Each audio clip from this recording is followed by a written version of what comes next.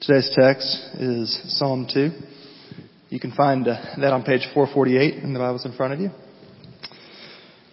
Why do the nations rage and the peoples plot in vain?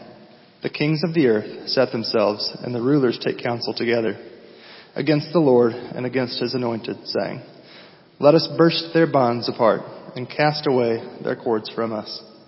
He who sits in the heavens laughs. The Lord holds them in derision. Then he will speak to them in his wrath and terrify them in his fury, saying, As for me, I have set my king on Zion, my holy hill.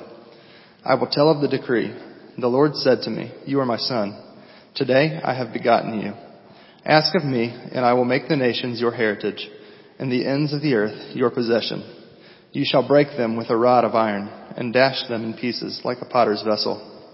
Now therefore, O kings, be wise. Be warned, O rulers of the earth. Serve the Lord with fear, and rejoice with trembling. Kiss the Son, lest he be angry, and you perish in the way. For his wrath is quickly kindled. Blessed are all who take refuge in him.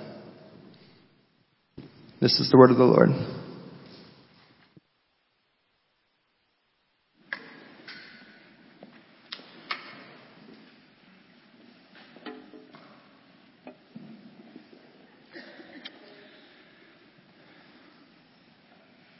I love this time of the year. I know a lot of you do too. One of my favorite things about the Christmas season, of course there are so many things about the Christmas season that I love, but one of which is, seeing so many people, so many houses decorating. You see the lights go up, the decorations. It doesn't matter what social class you're in, and oftentimes nationalities, even around the world, are decorating for Christmas. I love that thing, that part about Christmas. I love being able to drive through the neighborhood, even yesterday, and seeing more Christmas lights up. One of the things that I enjoy every year are some of the Christmas songs that come on the radio. Not just Christian worship Christmas songs, but actually the secular Christmas songs. Not all of them, all right? Some of them are exhausting, like Last Christmas, the worst Christmas song, I believe. Our family quickly changes the dial, if you have a dial anymore on the radio. I don't know. But there are so many songs that we've grown to love. But at the same time, as life goes on and you begin to experience more of just sadness and more of what the world has coming at us, a lot of those same songs become daggers to us. One of which is Have Yourself a Merry Little Christmas. I love that song. The music, the tune. But when you get to the line, From now on our troubles will be out of sight, that serves as a bit of a dagger, does it not? It creates an emotional and a spiritual tension that we can find ourselves in. When will it be that from now on our troubles will be out of sight? When will that be? That song can become empty just with that one line. Many of you can probably relate this season. The hard part is that the Christmas season always brings with it some sort of magic in the air, a nostalgia that we feel. Yet you might sense that at this moment in your life, a lot of those things that we sing at Christmas just simply don't seem to ring true. There's this collision between joy and grief that happens at Christmas time. It can be the most joyful season, but it can also be the most painful. The sentimentality with the sights and the sounds of Christmas exacerbate the loneliness or the pain of losing someone you love and not being able to experience that with them during this season. And if you find yourself there as a Christian, I want you to hear this, that it's okay. We sometimes fall into the trap of believing that it's not Christian to feel the heaviness and the sadness that can come with the season. When you know that really there's so much to be grateful for and there's so much joy to be had as we think about the coming of Jesus. But listen, for every joy to the world we sing at Christmas, we also need to sing, O come, Emmanuel. Disperse the gloomy clouds of night and death's dark shadow. Put to flight. Well, over the years, especially here at Philadelphia, I've grown to love Advent more and more because Advent embraces this collision. It rejoices in hope of what's already taken place with the giving of Jesus. But it also gives us room to cry, to contemplate, to take a deep breath and pray once again with God's people, "Come, Lord Jesus." It allows us to stand shoulder to shoulder with God's people in the Old Testament, even, and sing their songs that they sang, or read their songs. One of which is the psalm that John just read, Psalm 2. Psalm 2 is a psalm that would be read in anticipation of a king for God's people. One that they were looking forward to in light of their extremely difficult circumstances. They were often harassed and mistreated, attacked, maligned among neighboring countries. Most of the time it was their own fault. And they were eventually conquered and dispersed among pagan nations. It's often thought that the purpose of Psalm 2 is to celebrate the coronation or the anointing of a king that came in David's line.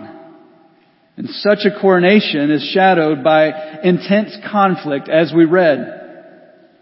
To be honest, if you were to be honest, you may have thought that this was an odd psalm to read on a Christmas Advent sermon, or to preach on this for anticipation. It's not your typical feel-good psalm, but if you find yourself this Christmas season feeling the sting of loss, or the fear of failing health, the anxiety that comes from reading the news, the burden of family drama during the holidays, maybe a sibling rivalry or depression or simply the doldrums, let the anticipation of the King in Psalm 2 bring you true cheer this Christmas. We're going to look at this psalm in 3 different sections, and then I want us to see how relevant this is to our lives today. I hope to give us some points of application at the end before we take the Lord's Supper together. So here's the roadmap today for Psalm 2. First, we're going to see a global rebellion in verses 1 through 3. And then we're going to see a godly response in verses 4 through 9. And then we're going to see a gracious warning in verses 10 through 12. So look at verses 1 through 3 with me as we look at a global rebellion. Why do the nations rage and the peoples plot in vain? The kings of the earth set themselves, and the rulers take counsel together against the Lord and against His anointed, saying, "Let us burst their bonds apart and cast away their cords from us." Well, if you know anything from the testimony, about the testimony of the Scriptures, and from just the testimony of human history, and even have brushed up on your current events today, you'll be able to affirm that literally everyone has been eager to take part in this rebellion in verses 1 through 3. There's been a restlessness in the air throughout all of human history. If you look back on history, humans can agree on very little in life. We actually even can see hatred towards each other in general. At the mass of humanity and history, history books are full of different stories of how we just try to rule over one another. And if you were to get down to brass tacks with most world leaders throughout history and even today who've wielded a lot of power and influence, you would find that they had a genuine distrust of everyone else. But on this one thing, we read in Psalm 2, 1 through 3, on this one thing, they all agreed that the rule of the Lord is like bonds and cords that are tying them up. Literally everyone is in agreement. The Lord and His anointed will not rule over us. The Lord will not decide what is best for me. His law will not be my law. He will not decide what I should do with my life.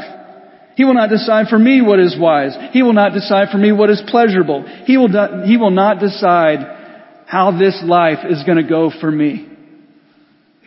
Is that not the theme today? If you were to just canvass the news feed or just see what's happening on social media, no one can tell me what I need to do.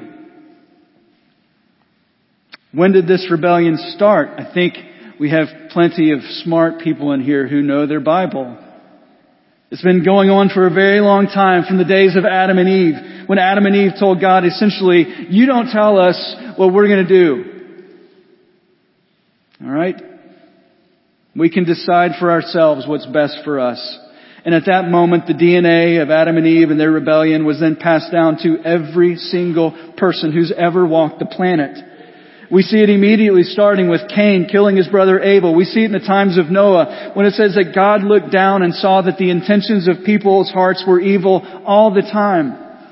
You see at the Tower of Babel when the people were trying to build a tower, a monument to themselves to make a name for themselves. The judges in the Bible where it says that everyone did what was right in their own eyes. Then the kings of Israel and of Judah, most ruled wickedly. They essentially gave their people the free rein, did not call for obedience to the law of God.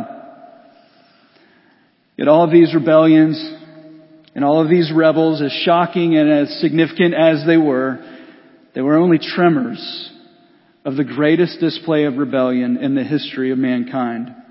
You see in verse 2 it tells us who all of this rebellion and all of this animosity is aimed at. The Lord and His anointed.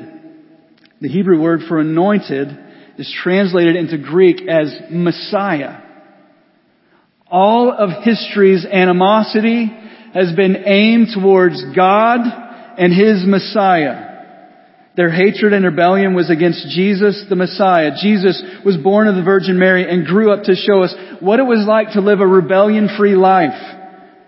He lived his life like the guy in Psalm 1. We're actually supposed to, I believe, many believe, read Psalm 1 and Psalm 2 together. Like great columns as you're walking through to walk into the Psalms. And Jesus came and He was the righteous one in Psalm 1 who meditated on God's Word, who delighted in God's Word. And that was Jesus. His mode of operation in His life was not my will, but your will be done. He was constantly calling us to come underneath the rule of a sovereign Lord, calling us out of the kingdom of ourselves and into the kingdom of God. He called others to forsake their ways, and yet the rulers who all despised each other. They distrusted one another. They conspired and they took counsel together against the Lord and His anointed. And the peoples plotted to get rid of the King of Kings. And even when Pilate asked the people who had been plotting and raging, "Shall I crucify your king?" they replied, "We have no king but Caesar." And off they went with the Psalm 1 man who was the Psalm 2 king. And they crucified Him on the hill called Golgotha. And this isn't really just only about leaders and kings like it says in verse 2. Verse 1 mentions the nations and the peoples. Ephesians 2 tells us that all of us have followed the course of this world, and apart from God's intervention, we are by nature children of wrath like the rest of mankind. Every one of us has participated in what can be described as a global rebellion.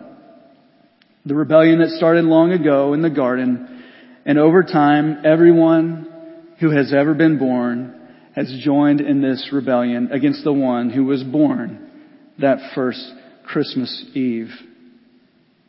Did you notice what verse 1 called this plotting? Coming off the heels of the sermon series in Ecclesiastes, it might have given you an awareness of this word, but did you see it? It says that the peoples plot in vain. That's what all of their plans were. They are striving after the wind. All efforts to overthrow God are futile efforts. He cannot be overthrown. He cannot be dethroned. We are intended to hear in the psalmist's voice here some shock, some outrage. Perhaps even some confusion because of who this global rebellion is against, the Lord and His anointed. Why would anyone want to rebel against this good, loving, covenant-keeping God? Well, we're also to see that this global rebellion is all in vain. And it brings us to the next section. A godly response. In verses 4 through 9, read it with me. He who sits in the heaven laughs. The Lord holds them in derision. Then he will speak to them in his wrath and terrify them in his fury, saying, As for me, I have set my king on Zion, my holy hill. I will tell of the decree. The Lord said to me, You are my son. Today I have begotten you. Ask of me, and I will make the nations your heritage, and the ends of the earth your possession. You shall break them with a rod of iron and dash them in pieces like a potter's vessel. We should see a godly response. And I believe we're to see this as a swift yet measured response. What does it say that God does when people conspire against him? Verse 4. He laughs. He who sits in the heavens laughs. This is not the response that the peoples and the kings of the earth would hope for, right?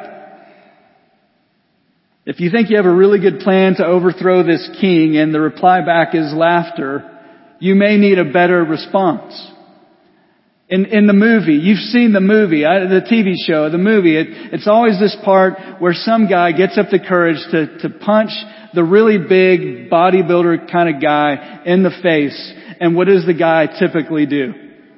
He smiles or he laughs, right? You need a better plan than just doing this. So how does God respond to those trying to usurp his throne? He laughs them off. There are only 3 times in the scriptures that we're told that God laughs in the Bible. Did you know that? 3 times we're told God laughs. Psalm 2, right here. Psalm 37:13 and Psalm 59:8. And they are always in response to when God's enemies either threaten his people or they plan to take over his throne. Why does God laugh? It's because picking a fight with God is foolish. He never loses. How else does he respond? Verse 4, the Lord holds them in derision. Derision meaning mockery and ridicule. They are a laughing stock. It's like the heavens are watching, and they're watching all of this take place on the earth, and they're seeing this, and the Lord holds them in derision. They're a laughing stock, and he holds them there. They can't change their situation by might. One famous example of an opponent of Christianity was the Roman Emperor Diocletian. He reigned in 284 to 305 AD. He was such a determined enemy of Christians that he persecuted the church mercilessly, and he proclaimed that he had defeated Christianity. He ordered the making of a medal with this inscription, the name of Christianity being extinguished. And he also set up monuments on the frontier of his empire with inscriptions like this: Diocletian, Jovian, Maximian, Herculeus, Caesarius, Augusti. That's a long name. For having everywhere abolished the superstition of Christ. Where is he today? Well, we know he is dead and gone. A footnote on the pages of history. The fame and glory of Jesus Christ is spread over all of the earth. The Lord holds him in derision. In verse 6 he says, I have installed my king on Zion, my holy hill. Spurgeon said it well. He said, despite your malice, despite your tumultuous gatherings, despite the wisdom of your counsels, and despite the craft of your lawgivers, he has already done that which the enemy seeks to prevent. While they are proposing, he has disposed the matter. Jehovah's will is done, and man's will frets and raves in vain. We're to see a swift and measured response from God. When we read verses 4 through 6, we should note the laughter of God and essentially see that the fight was over before it even began. He says, I've set my king on Zion, my holy hill. The fascinating thing about this psalm is that not only do we hear God the Father speak in this psalm, when he says, as for me, I have set my king on Zion, my holy hill, we also hear God the Son speak. The Anointed One, the Messiah. He lets us in on something that was said to him in the heavens. Verse 7 says, the Lord said to me, you are my son. today I have begotten you. The announced king gives the second part of the declaration by telling us what God in heaven has said to him. You are my son. Today, on the day of coronation, on the day of anointing, I have become your father. What's he talking about? Well, Luke, under the inspiration of the Holy Spirit, attributes this psalm to King David in Acts chapter 4, verse 25. So David here is presenting the promised king from his line. In 2 Samuel 7, Yahweh promised David that there would be one coming in his lineage who would actually be a king, and he would establish a forever throne. And that Yahweh would be this king's father, and that this king would have a very unique and special relationship with the God of heaven. And God's people were very aware of this. Those who cared about God and His promises to His people were looking for the king who would come and who would rule like that. But if you read through the history of Israel and Judah's kings, you'll see that it didn't go well. There were some very wicked kings. And it's meant to give God's people a growing desire to say, please just show me the good king. So a fair question is, when did this conversation take place? When did it happen that the Lord said to him, you are my son, today I have begotten you? When did Jesus become king? Because though He was eternally God, He was fully God from eternity past, He was eternally God's son, but He wasn't always king.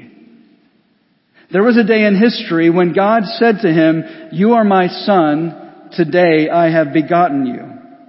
And from that moment on, He began His eternal reign as the final Davidic king. So I know that with this being an Advent sermon, you might say, your guess might be, well, it was when Jesus was born. He was born a king. That's a great guess. And it would have been my guess not too long ago. The Magi came looking for Jesus, and they went to King Herod, of all people, probably the worst person to go to, but they went looking for the king. And they said, where is the one who is born King of the Jews? But He had not been made king yet. And if you guess at Jesus' baptism, where God declares that Jesus was His son and was well pleased with Him, that would not be it. That would not be when this took place. It wasn't at His transfiguration, and it wasn't when He was lifted up on the cross with the sign above Him saying, King of Jews, King of the Jews. No, Paul, under the inspiration of the Holy Spirit, tells a group of Jewish men who were gathered at the synagogue in Antioch in Acts 13:32 when this conversation took place. He says, brothers, sons of the family of Abraham, and those among you who fear God, we bring you the good news that what God promised to the fathers, this He has fulfilled to us, their children, by raising Jesus, as it is also written in the second Psalm, you are my son, today I have begotten you. That means that according to Acts 13, when God raised Jesus from the dead, He was then enthroned as the eternal Davidic king. And this psalm in Acts 13 and Hebrews 1, where it quotes this verse as well, it's not saying that God created Jesus. Jesus was and is eternally God. Jehovah's Witnesses believe that Psalm 2:7, this verse 7, means that there was a day when Jesus was not, and that God begot Jesus, as in where God created Jesus the Son. No, that's blasphemy. What this is saying is that there was an actual day in history when God in heaven told Jesus the Son that today your eternal rule and reign as king begins, just as I promised David. This was the day that God resurrected Jesus from the dead and enthroned Him, or installed Him as the messianic ruler with all the full authority and rights and privileges that come with that office. He was begotten, that is, enthroned and installed as the Son, a messianic term, on the day of His resurrection. So this is a reference to the King being installed and the Father having that conversation with the Son. And do you know what else was said to Jesus on that day when God said, "You are my son, today I have begotten you." On the day that he started his rule as the Davidic king. Look at verses 8 and 9. God tells him what to pray for. "Ask of me, and I will make the nations your heritage and the ends of the earth your possession. You shall break them," that is their proud rebellion, "with a rod of iron and dash them in pieces like a potter's vessel."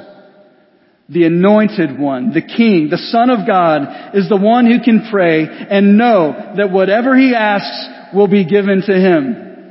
What do you want? Ask for the nations.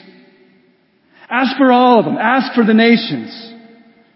The king is invited to pray to conquer the world, to subdue all rebellions. And praise God that this conversation took place and that this was the heart of our God. You know why we're here? Many of the early church fathers saw this prayer being answered when the Son of God broke your pride and my pride and shattered our illusions of self-reliance. So God has answered that prayer in breaking us. Those who have been born again, God broke your proud rebellion and calmed your rage and shattered your illusions of self-reliance. And today, rebels are rushing into the kingdom of God because the Son has broken them too, and they've recognized their need to come to the Son, to kiss the Son, as we're told in the text. But God is not done answering that prayer, which brings us to the third section, a gracious warning. Verses 10 through 12. Read it with me. "Now therefore, O kings, be wise, be warned, O rulers of the earth. Serve the Lord with fear and rejoice with trembling. Kiss the Son, lest he be angry and you perish in the way. For his wrath is quickly kindled. Blessed are all who take refuge in him." Notice how the next verse started. "Now therefore, O kings, be wise. Be warned, O rulers of the earth." God, in Psalm 2, is putting the world on notice. Be warned. Be wise. Serve the Lord with fear. Rejoice with trembling. How do we do this? Kiss the Son. This is a gracious warning. Gracious in that, there's one man named John Donne.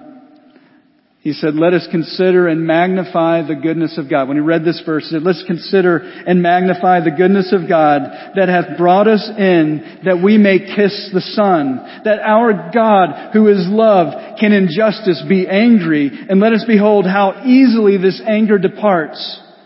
A kiss removes it."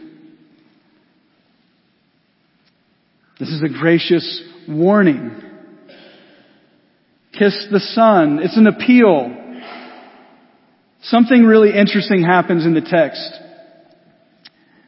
It's unusual for a text written in this time period. David actually borrows a word from the neighboring nations in verse 12. When he uses the word son, he uses the Aramaic word for son. He writes it in Aramaic. But this text, the rest of the text is written in Hebrew. Peter Craigie points out, he says, what makes it more intriguing is that the author of the psalm has already used the Hebrew word for son in verse 7 when speaking about his king. But Aramaic is known to have been used in Syria, Palestine, from at least as far back as the 9th century BC. The words are addressed in the mouth of the poet here in Psalm 2 to foreign nations and to kings who are Aramaic speaking. And it's possible that the poet deliberately uses a foreign word. He's borrowing a word from their own language to dramatize his intent at this point. It's almost like he's saying, read my lips. You had better kiss the Son, my Son, before my wrath is kindled. It's a warning shot to all those who oppose God's king. This use of the Aramaic word is a deliberate appeal. It's almost a dare. The close of this psalm demands sincere submission and humility and loyalty to Yahweh's king. For a time, the king is granting amnesty. He's offering an opportunity to be blessed by taking refuge in the Son. For enemies who hear foretastes of their impending doom and the righteous laughter of God, He still offers an escape for you. Be warned. Serve the Lord with fear and rejoice with trembling. It's not too late, but soon enough it will be. But not yet. Kiss the Son, and you'll be free from the terror of His laughter and welcomed into the everlasting wonder of His joy. So I want to offer a few points of application before we take the Lord's Supper together. This is for those who are unbelievers this morning. Those of you who have not trusted Christ to save you from your sins, that have never looked at what Jesus did at the cross and said that He did that because my sins put Him there and that He died for you. This is for you. And you may have heard this morning that God laughs at the scoffers. And that's true. And though His wrath is sure and final and eternal, Ezekiel 33 tells us how God feels about crushing the wicked. It says, though He laughs at the scoffers and those trying to usurp His power, He says, as I live, I have no pleasure in the death of the wicked. He takes no delight in crushing the wicked. As a matter of fact, what Jesus did for you, unbeliever, is He actually took the divine threats of the end of the Psalm 2 upon Himself. He was broken with rods of iron for you, driven into His hands and into His feet. He was shattered to pieces upon the cross. He endured this. He perished, though, under the divine wrath of God in your place. And then God rose Jesus from the dead and made Him the eternal King, to which God is calling you today to turn to Him, to run to Him, to bow to Him, and to kiss the Son. And that's your only point of application today. There's no other help coming for you.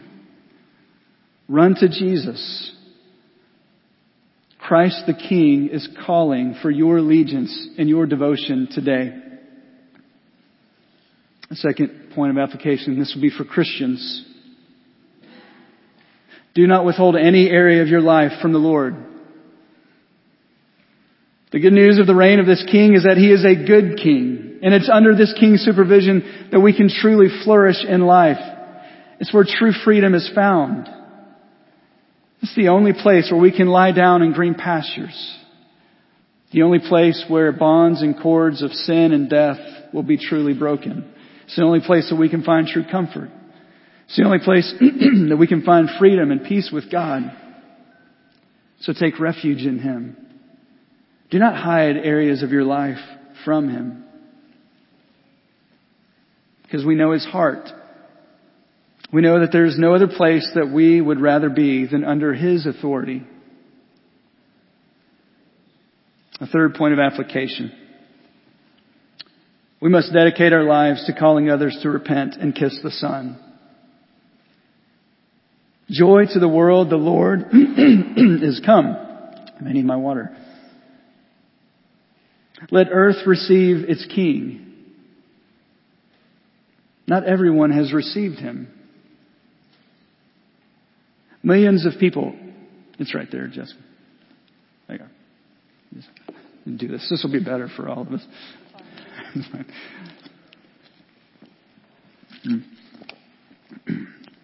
Agua. Bueno.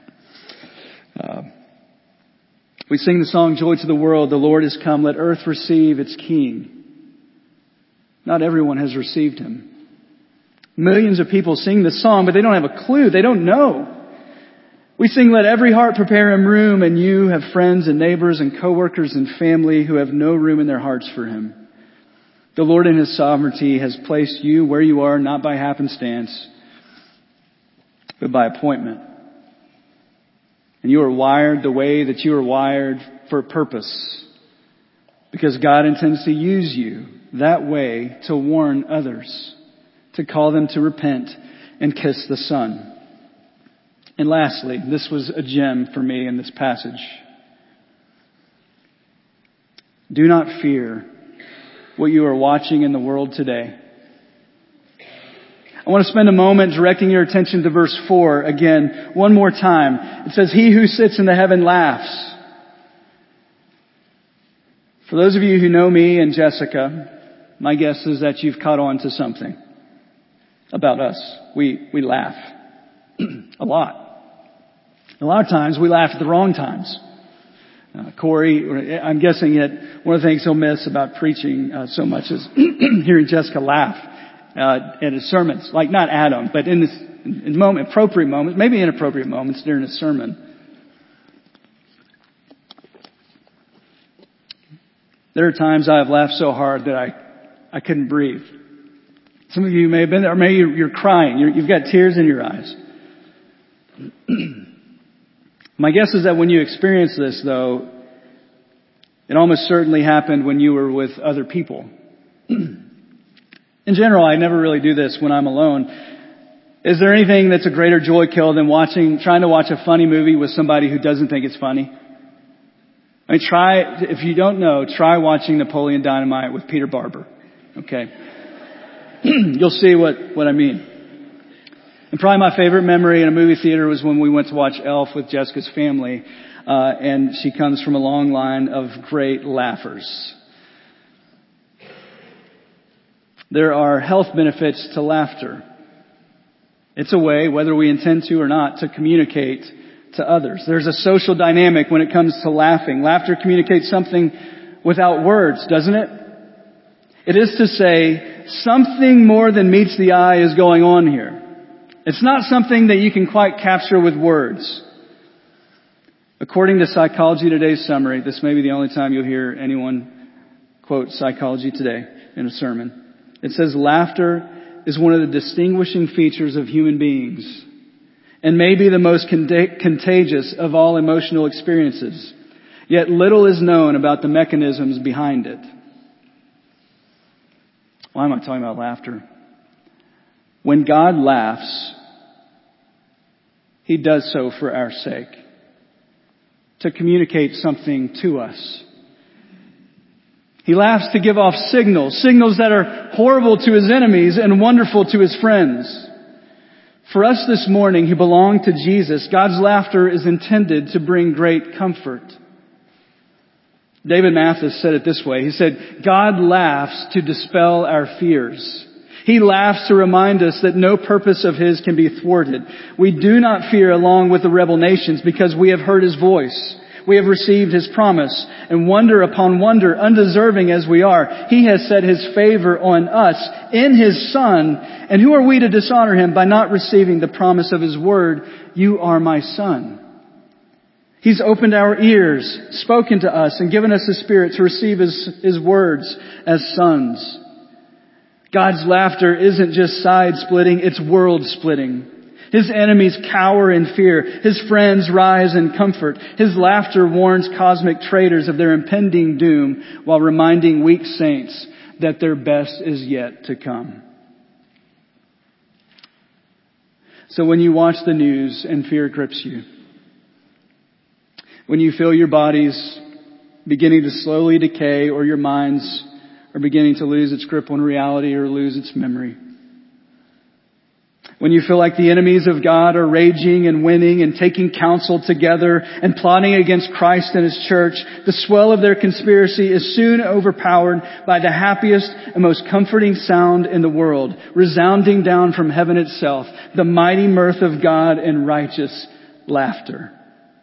He who sits in the heavens laughs. The laughter of God is simultaneously horrible and wonderful. Horrible for those who oppose Him, and wonderful for those in His house. for His children, for His people, for those who hear His laughter, the greatest joys in all the world, and echo back His contagious laughter in their own. For now, His enemies may chuckle with laughter of unbelief as they did at Jesus, but we, like the excellent wife of Proverbs 31, can laugh at the time to come. And in doing so, our confidence in God to handle our greatest possible troubles that we face in this life. We're going to take the Lord's Supper together. Now, I would like to say that taking the Lord's Supper together is basically an opportunity to essentially sing Psalm 2 together as a church family. And if you're distributing the elements this morning, then you can come forward and prepare. And David, y'all can come up too.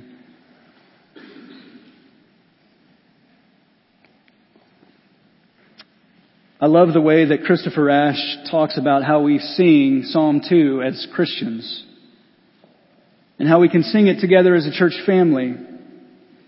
He says this, the decision to sing or pray Psalm 2 begins with deliberate distancing of ourselves from the rebellion of verses 1 through 3. For we sing it from a distance. We watch, we listen, we consider, perhaps are even tempted to join in the rebellion again, but we no longer want to be identified with those who speak rebellion in these verses. We hear God's voice and are moved to be warned by the warning and be wooed by the blessing. By the time we end the singing of this psalm, we are kneeling at the feet of God's anointed King to take refuge in Him from the wrath to come. We take the Lord's Supper as a faith family to identify with this great King, to kiss the Son together, to distance ourselves from the great global rebellion that's taking place against Him. Now, for those of you who have not done that, who have not kissed the Son, and you're still taking part in the global rebellion against God and His anointed, that is to say you've never trusted in the finished work of Jesus on the cross for your sins, then we ask that during this time you would let the bread and the juice pass by you. This is a meal for baptized believers who are in good standing with their church. It's for those who have kissed the Son. It's for those who can joyfully look at Psalm 2 and say, I am taking refuge in this one. So those who are dispersing the elements, you guys can come forward and begin doing this. This is our time together to essentially sing through the Lord's Supper, "Oh, come, let us adore Him."